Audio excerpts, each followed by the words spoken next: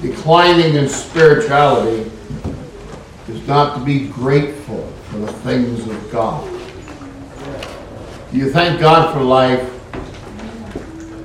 Beats being dead, right?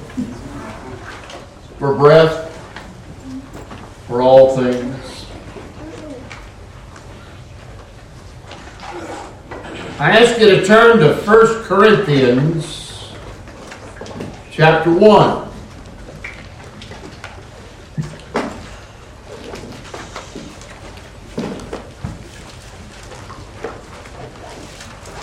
It seems like these days, people in a professional setting want to make it clear that we're not just fooling around with what we're doing. We have a mission statement. We have a calling. There is something that catches our attention. There is something that keeps us on track. Is there such for the child of God? For the Church of Jesus Christ? There certainly is. Look at verse 23, please. 1 Corinthians 1:23.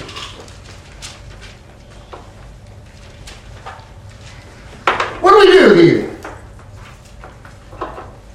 Paul says, we preach Christ crucified. I'm afraid sometimes when we're reading through the Bible, these are words we just kind of gloss over. Like, that's nice. But we have a calling. And there are all kinds of things going on. We do all kinds of things, don't we? But I want to emphasize what we do, why we do it. We want to honor God.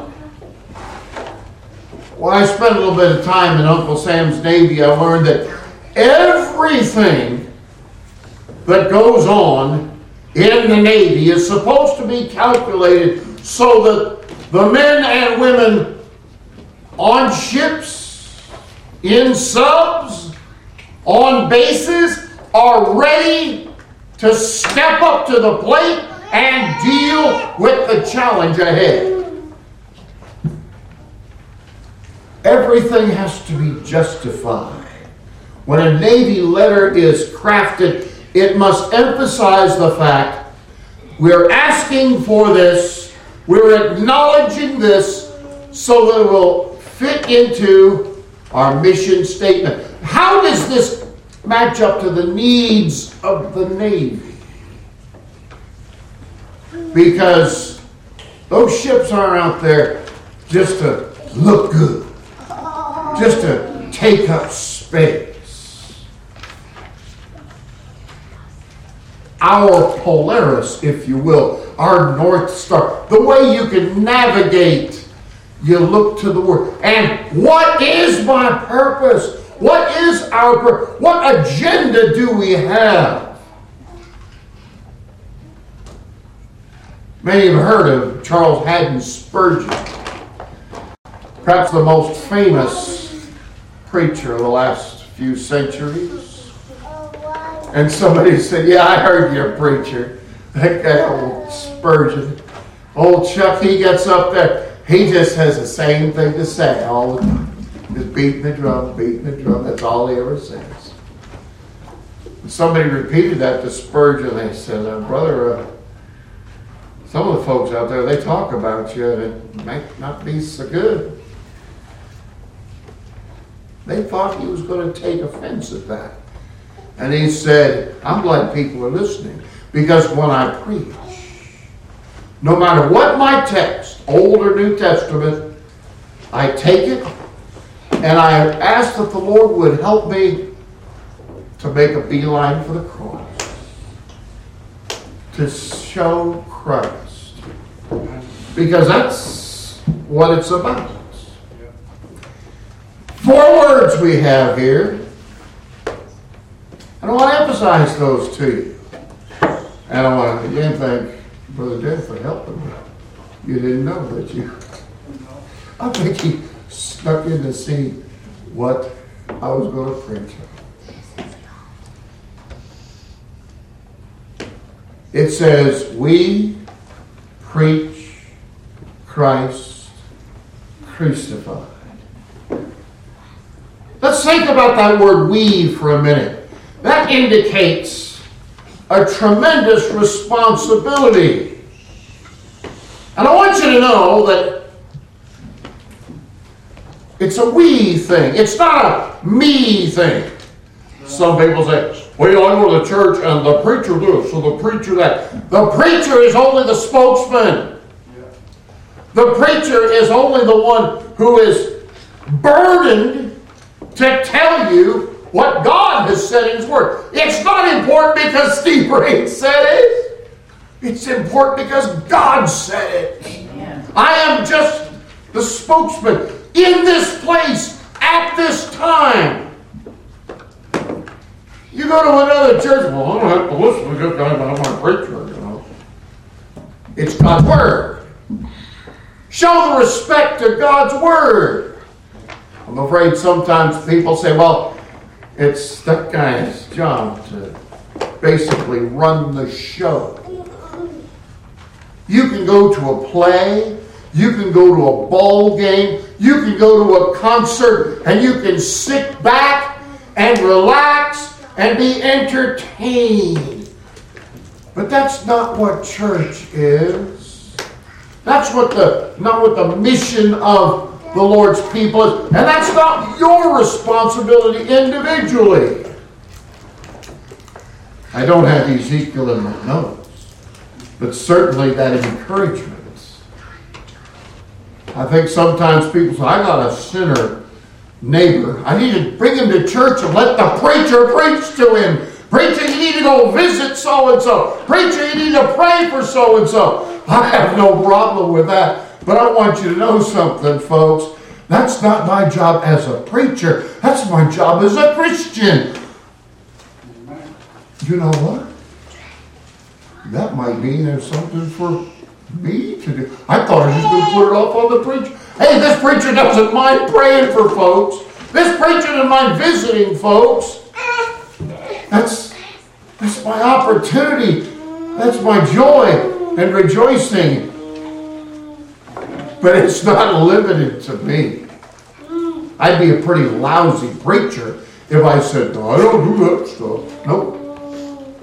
Because I'm a Christian. But guess what? If you're a Christian, it's a we thing, folks. It ain't a me thing. We speak of the institution of the church, but the institution is not the building, and it's not just the preacher, it's not just the deacons, it's all of us who are committed together. If you think that church is the thing you go to, just take up space, endure, and then get through. Now I can go do the stuff that's important. You mind if I tell something on you? He's going anywhere. Marcia cooked roast beef. And she always does a good job with roast beef. But you know what? If the highlight of your day is to eat some roast beef, I feel sorry for you.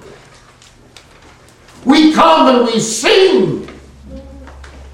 And you know what? I like to sing.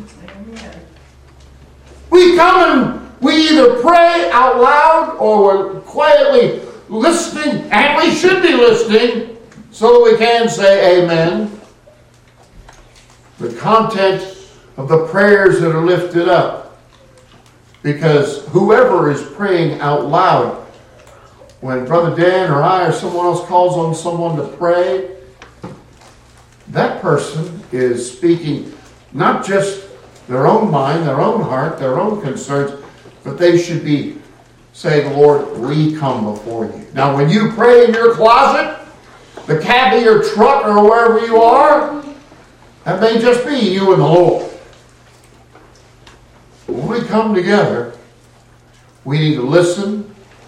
We need to be encouraged.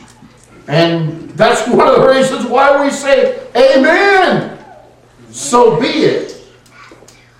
Because there's no other institution that could, would, or should do so. I was talking about a friend, Brother McDowell, not too long ago. He told me about so-and-so who, he says, he doesn't darken the door of the church, but he goes over to some other things. And he does this, and he does that. I think sometimes people forget that the Lord has established an institution for spiritual growth and development. An institution whereby the gospel is to be proclaimed. We preach Christ crucified. The we reminds us it's God who is to be honored. There is a verse that says, unto him be glory in the church. That doesn't just mean the preacher's supposed to praise the Lord. I'm afraid sometimes people think, praise the Lord, yeah, we'll just have a little, let's just praise the Lord. And that's about the size of it. No. Everything we do is to be geared for the glory of God. Paul told the Corinthians, whether you eat or drink, could you eat to the glory of God? Absolutely. I do too. We can eat, we can drink, we can do anything for the glory of God. Some people don't quite appreciate that. I had an Uncle Don who used to give us aluminum cans so we could... Yeah, you know where I'm going on this one. Uncle Don used to have all kinds of cans. I mean, if you put it in a can, he had it and usually consumed it. And he'd say, Stevie, I'm going to give you these cans. And I said, thank you so much, Uncle Don. And after a while, he came to me and he said, so, tell me something. What do you do with those cans anyway? I said, we take them in and get money so we can support the ministry. I said, Uncle Don, do you realize that all that stuff that you drink, you doing that, and you give us those cans, and that's for the glory of God? What? Yeah. What you do serves the glory of God. You know, he stopped giving me cans after that. Maybe he was convicted. I don't know. But whether others do or not, whether they have that mindset, it's a we thing. Whatsoever we do is to be to the glory of God. The whole universe is to honor him. And we find that time after time, especially as we go through the Psalms. But specifically, the Lord has this institution known as the church. This is a place where we place our name, a place where we invest our time, our money, our energy, our talents, and what we do, whether we teach a class, whether we sing a song, whether we play an instrument, whatever we do, give of your time, give of your interest, focus on this. That's what it's about. How will God show his hand? How will God do his work? And what is it about his work that you could do? So, well, I can't do this, I can't do that. We had a fella in the Memphis church. He was a carpenter like you wouldn't believe.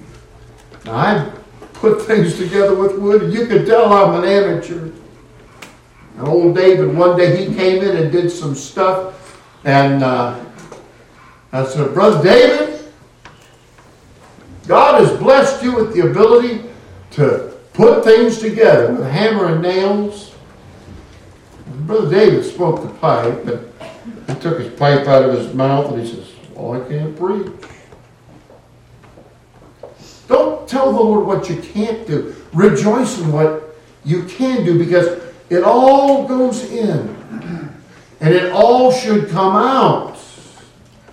If not here, there's this place called heaven. And when you die, there's a lot of stuff we do in this world. I will never wear a necktie in heaven. Did you know that? All those ties Marsha's got in the closet. She picks one and I wear it. That's fine. But when you see me in heaven, I won't be wearing one of these. And nobody else will either. That's okay. That's okay. But what will we be doing in heaven? We'll be praising God. Amen. We'll be honoring God. Amen. We'll be obeying God. The Lord did say, thy will be done on earth as it is in heaven. It's the Lord's will. 100% of the time. In an eternal day. We preach. Now don't get me wrong, folks. You know I love to sing. Sometimes I might not sing every word. Sometimes I don't know the words. And I appreciate that. And sometimes I'll be selective. We have some preacher brethren who used to sing specials regularly, but they don't. It's not because they got grumpy grump. They say, well, if I'm going to preach, I have to know my limitations. I believe I've told you, I was under doctor's orders for 6 weeks. I said, what do you want me to do, Doc? And he told you to shut up. You don't understand, Doc. I sing in church, not for the next 6 weeks. Well, I teach school, not for the next 6 weeks. Well, I preach, not for the next 6 weeks, or else get you another doctor. That was hard. Well, I didn't say, well, since I'm not preaching, I'll just stay home. No. Now, if I'm too sick to make church, I'll stay home, but many times I said, Marcia, take the kiddos to church. You need to be in church. I need to be in church. But if I'm not able to be, you still need to be. And the kiddos need to be. Folks, I want you to know it is a privilege. It is an honor. It is a responsibility to preach. And Paul says, we preach. Singing is great. Praying. Fellowshipping. I love that stuff. But whether I'm doing the preaching or somebody else, I know a preacher that if he's asked to speak, he'll go to a place, and that's good church. Let me preach. But he rarely goes any other time because he says, well, if I'm not preaching. The preaching of the word. The Lord said, by the foolishness of preaching, the Lord is pleased to save them that believe. Now, I didn't come up with that. And that wasn't my experience coming up. As a young person, a lot of times, church was watching a puppet show. Or watching what was called an illustrated sermon. They put on a play. Some people, well, it's the same thing. One group brought in the power team. And watch guys rip phone books in half. Wow. And then throw in a Bible verse or two to kind of sanctify it, so to speak. But Paul says we preach. Somebody said, oh, preacher, I guess you could just throw something together and get up there and talk. Well, that would not be right, number one, before the Lord, and number two, for your sakes, and number three, for my own. I would feel cheating. I would feel that you were cheated. You see, when I prepare a message, and I pray over a message, it's not something I just slap together. There's some time put into it. If you've ever stood before some people and talked for more than 30 seconds, and you've got scriptures to read, and points to make, and illustrations to bring in, and you want just the right words. I think from Proverbs we quoted this morning, the word fitly spoken is like apples of gold in pictures of silver. Now, I don't quote him too often, but old Samuel Clemens used to say, the difference between the right word and the almost right word is the difference between the lightning and the lightning bug. So you pray for me. Pray that I will say the right thing, in the right way, with the right motive. We preach. That's the method that has heaven's approval. That also has the scorn of earth. The heathen hear about us. Oh, why do I want to go to church and have somebody preach at me? Preach has a negative connotation in some people's minds because they think, they just point their finger at me and say, you got a problem. I tell you what, one finger points and three point back. We are sinners. We have a great need. We have a great God.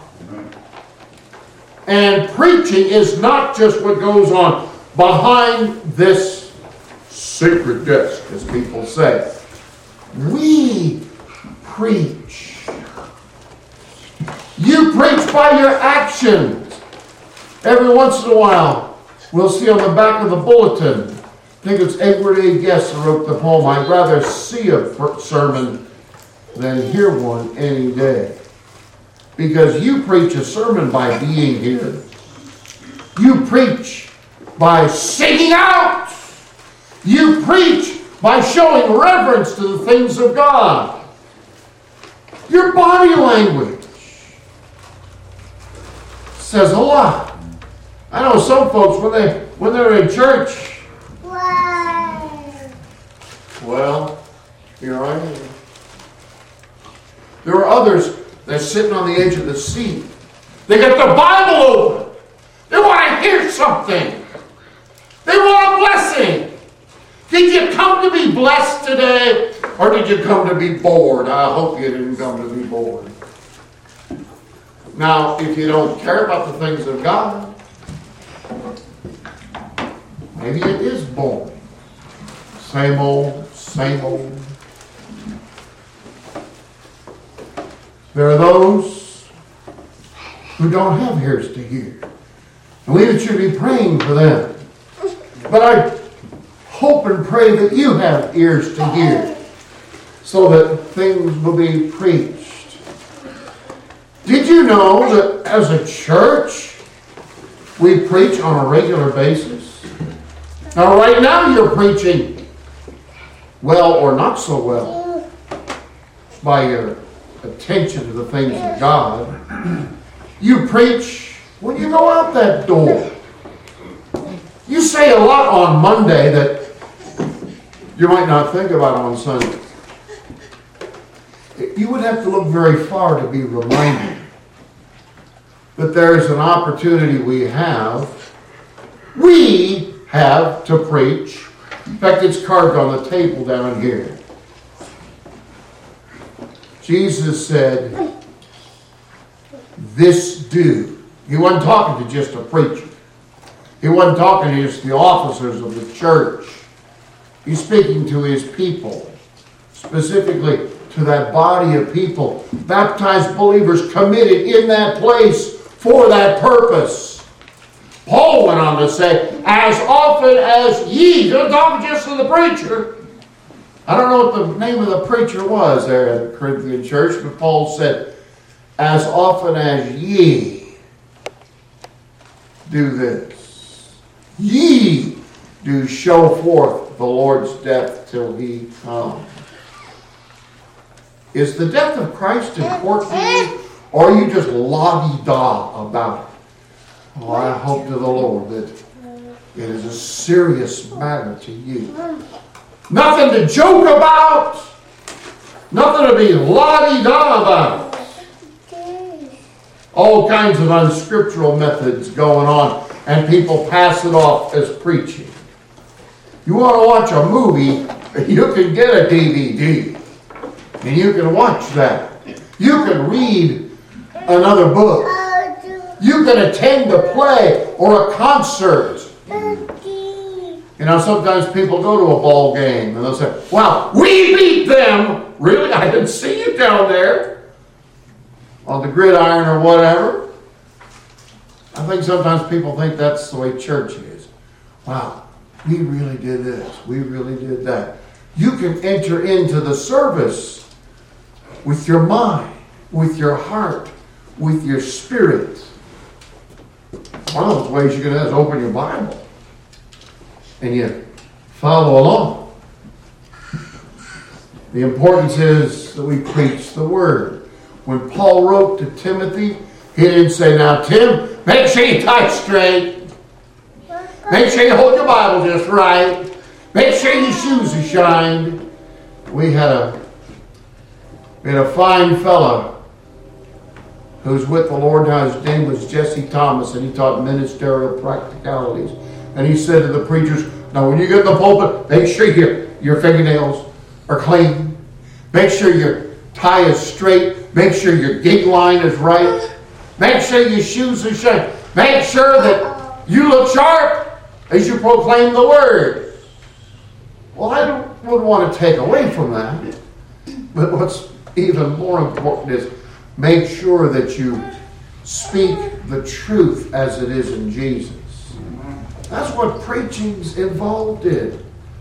Paul says, I charge you therefore, Timothy, preach the Word.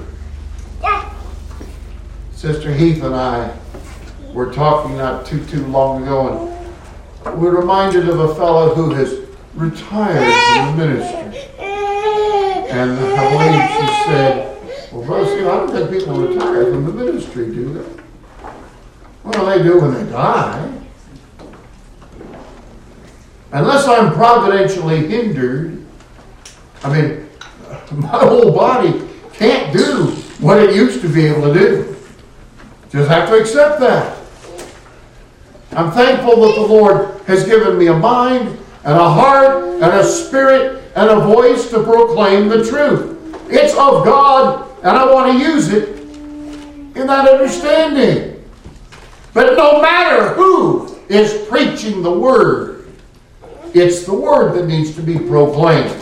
You can spend an awful lot of time doing a bunch of fluff and other stuff, but it's important that we preach the Word. It's really a shame to say that there were people who spent their time debating such things as how many angels could dance on the head of a pin, or did Adam have a belly button or not? I believe you can get into heaven without knowing the correct answer to either of those two, or a myriad of other questions. But what is it that we preach? We preach Christ. It's not about me. It's not about you. When we say Christ, that sums up the person of the only begotten Son of God. I didn't say Jesus, because when people hear Jesus, they think, oh, that's some guy. Folks in Latin American countries, they name their son Jesus. That's not our way in our culture. Perhaps it's out of respect for the Lord. I have a hard time looking at my boy and say, hey, Jesus, do this, do that. But it's Christ, the anointed one, the one who is sent to be the great Messiah. No other subject could, would, or should be preached. That's why I find myself in sympathy with Mr. Spurgeon, who said, I want to make a beeline for the cross. You might not agree with me on eschatology. That's small potatoes. You might not agree on how many archangels there are. There might be a whole host of things you and I might see differently. And I wouldn't want to punch you in the nose over it. I hope you wouldn't want to punch me in the nose over it. But if you have a misunderstanding about Jesus Christ, that's a problem. I know I've told you. We had a fellow come in, I think it was on a Wednesday night. And right before the service, he says, hey, I found out something. You know, the Holy Spirit told me something about Jesus. What's that? He told me he was a vampire. Because we have nothing to talk about. I can't give any ground to that. We preach Christ. That's who is most important. The insights and experiences of men are constantly being presented. Oh, let's hear so-and-so. They had such and such an experience. If you really want to have a big crowd, so-and-so will be speaking tonight. They died and went to heaven, and they came back. If you come tonight, you can find out what heaven's like. Ooh, I want to hear that. Not just some preacher taking a verse out of the Bible. I want to hear about somebody else's experience. Sensationalism. But our preoccupation should be Christ. It's not about me. I share some illustrations time from time from my life, but you don't have to know anything about the life of Steve Raines to make heaven, but you need to know about Christ. Amen. Like John the Baptist said of Jesus, he must increase, I must decrease. It's about him. It's about him. My Bible tells me that God won't share his glory with another. We ought to take that so seriously. We preach Christ. We preach him in all of his splendor. Because he does for men what they never would and never could do for themselves. Joseph was told by the angel, you call him Jesus. He shall save his people from their sins. No church can save you from your sin. No act, no thought, no Bible verse in and of itself. It can't save you. This church cannot save you. Sometimes people, oh, that preacher, he's the one that's... No, that preacher didn't save you. It wasn't an angel. It wasn't an apostle. It wasn't one of the antediluvians. It was Christ and Christ alone. Amen. We will never be the Lord God omnipotent. We will never be the Word co-equal with the Father. For God the Son came to this earth and tabernacled. He walked and talked among humans. And that one is the one identified. That thing formed in your womb shall be called the Son of God. He looked like everybody else. He'd have a different color skin. He didn't float around with wings sticking out of his back. He didn't have a halo over his head. You couldn't tell by looking at him. But if you listen, you'd probably be like those folks who said, never a man spake like that man spake. John chapter 12 records how that Thomas, he'd heard that Jesus rose from the dead. He said, I don't think so. No, really? He says, unless I can see with my eyes and touch with my hands, I don't believe you. I think you guys hallucinated or made the whole thing up or something. And then Jesus appeared days later. And he didn't waste any time. He said, Thomas, come here. Get a good look at it. Put your fingers where I was pierced. I want you to witness the print in my hands caused by the nails. And Thomas didn't say, that's nice. That's interesting. No! He said, my Lord and my God. Have you ever been in a Thomas moment when you were awe-stricken by the great God and Savior that we have, who is Jesus Christ? John exulted, the Lord God omnipotent reigneth.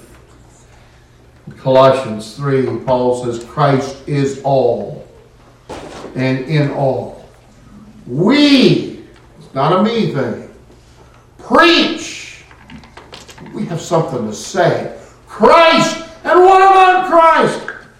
Oh, he's cool too. Our culture tells us. There was a song in my youth, and some of you shared that. I got a friend in Jesus. One group even said Jesus is just all right. Is that all he is? Just some cool dude? Sometimes he had something nice to say, fed a lot of folks.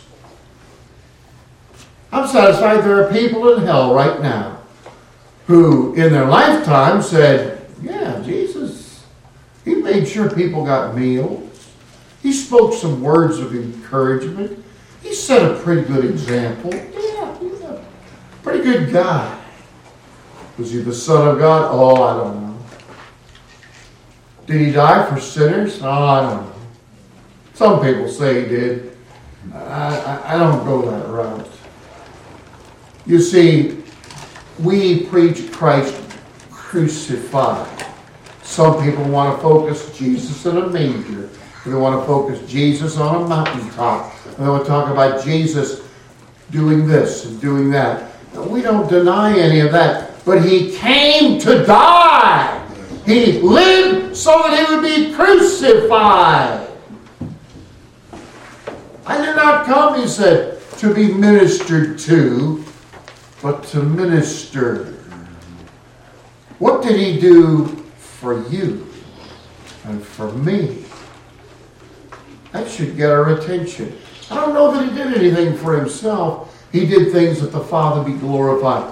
And the Father was pleased to glorify him in turn.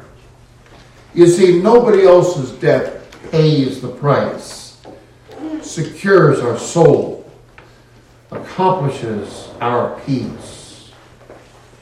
Oh, there's all kinds of entertainment going on, all kinds of good intentions being expressed. In Galatians 4, I love how Paul gets to the bottom of things. Verses 4 and 5 of Galatians 4. Because at just the right time, to just the right place, God the Son, not Michael and Archangel, not Abraham or somebody else come back from the dead, when the fullness of the time was come, God sent forth his Son. What will you do with the Son of God? If you say to yourself, you're just Steve, you're just a human like me. You're right. I don't have a whole lot of pull, prestige, or anything like that. I'm just a child of Adam like you. But I'm talking about Christ here. God sent forth his Son, made of a woman, born just like you and I were, made under the law. It was an accountability. But why? We can't say this about you or me in an absolute sense. to redeem them that were under the law, that we might receive the adoption of sons. His life, His messages, His miracles, they were all wonderful, but unable to remit our sins. He had to undergo the hell that you or I deserved, that we might have His heaven. The vicious death that He endured secured our peace. One way we can express the gospel, as Paul said it in 2 Corinthians 5:21, for He, that's the Son, became sin, and the Father saw Him. Christ was made sin for us. Here we are, sinners, deserving of nothing but condemnation, destruction, hell, and then the lake of fire. That was our due. We deserved it. But the Father took the righteousness of Christ and He credited it to our account. What about all those sins laid upon Him? He became sin for us. When did that happen? Not when He was preaching the Sermon on the Mount. When He was crucified. That's why we focus on the crucifixion. That's our center point. That's our declaration. We preach Christ crucified. You talk to somebody about Jesus, they say, yeah, he was real smart, wasn't he? Yeah, but what's more important is He was crucified. He went a lot of places and talked to a lot of folks and did a lot of stuff. Yes, He did. But what's most important? The thing that impacts us, the thing that energizes us, the thing that gives us meaning and purpose. We preach Christ crucified. That's serious stuff, folks. It also tells us in that same 5th chapter of 2 Corinthians, we for whom Christ has died, we've been called to be ambassadors. Ambassadors don't set policy. They don't say, I got a king back in the other country and he's messed up. Let me tell you the way things really are. That wouldn't be serving as an ambassador in the right way. You don't want to misrepresent Jesus. That means even today, you call yourself a Christian, think that way, feel that way, talk that way, walk that way. Because some people are wondering, if Jesus is really in somebody, what's different between them and me? And if they notice that you have a direction, you have a drive, you have a discipline, you have a different walk, and consequently a different talk. For you see, as ambassadors, it's not our will, it's not our purpose, it's not our objectives, it's not our aspirations. We represent Christ. You do, and I do, as Christians first and foremost. We preach Christ crucified. I would close with 1 Corinthians 9:16. Paul says, woe is me if I preach not the gospel.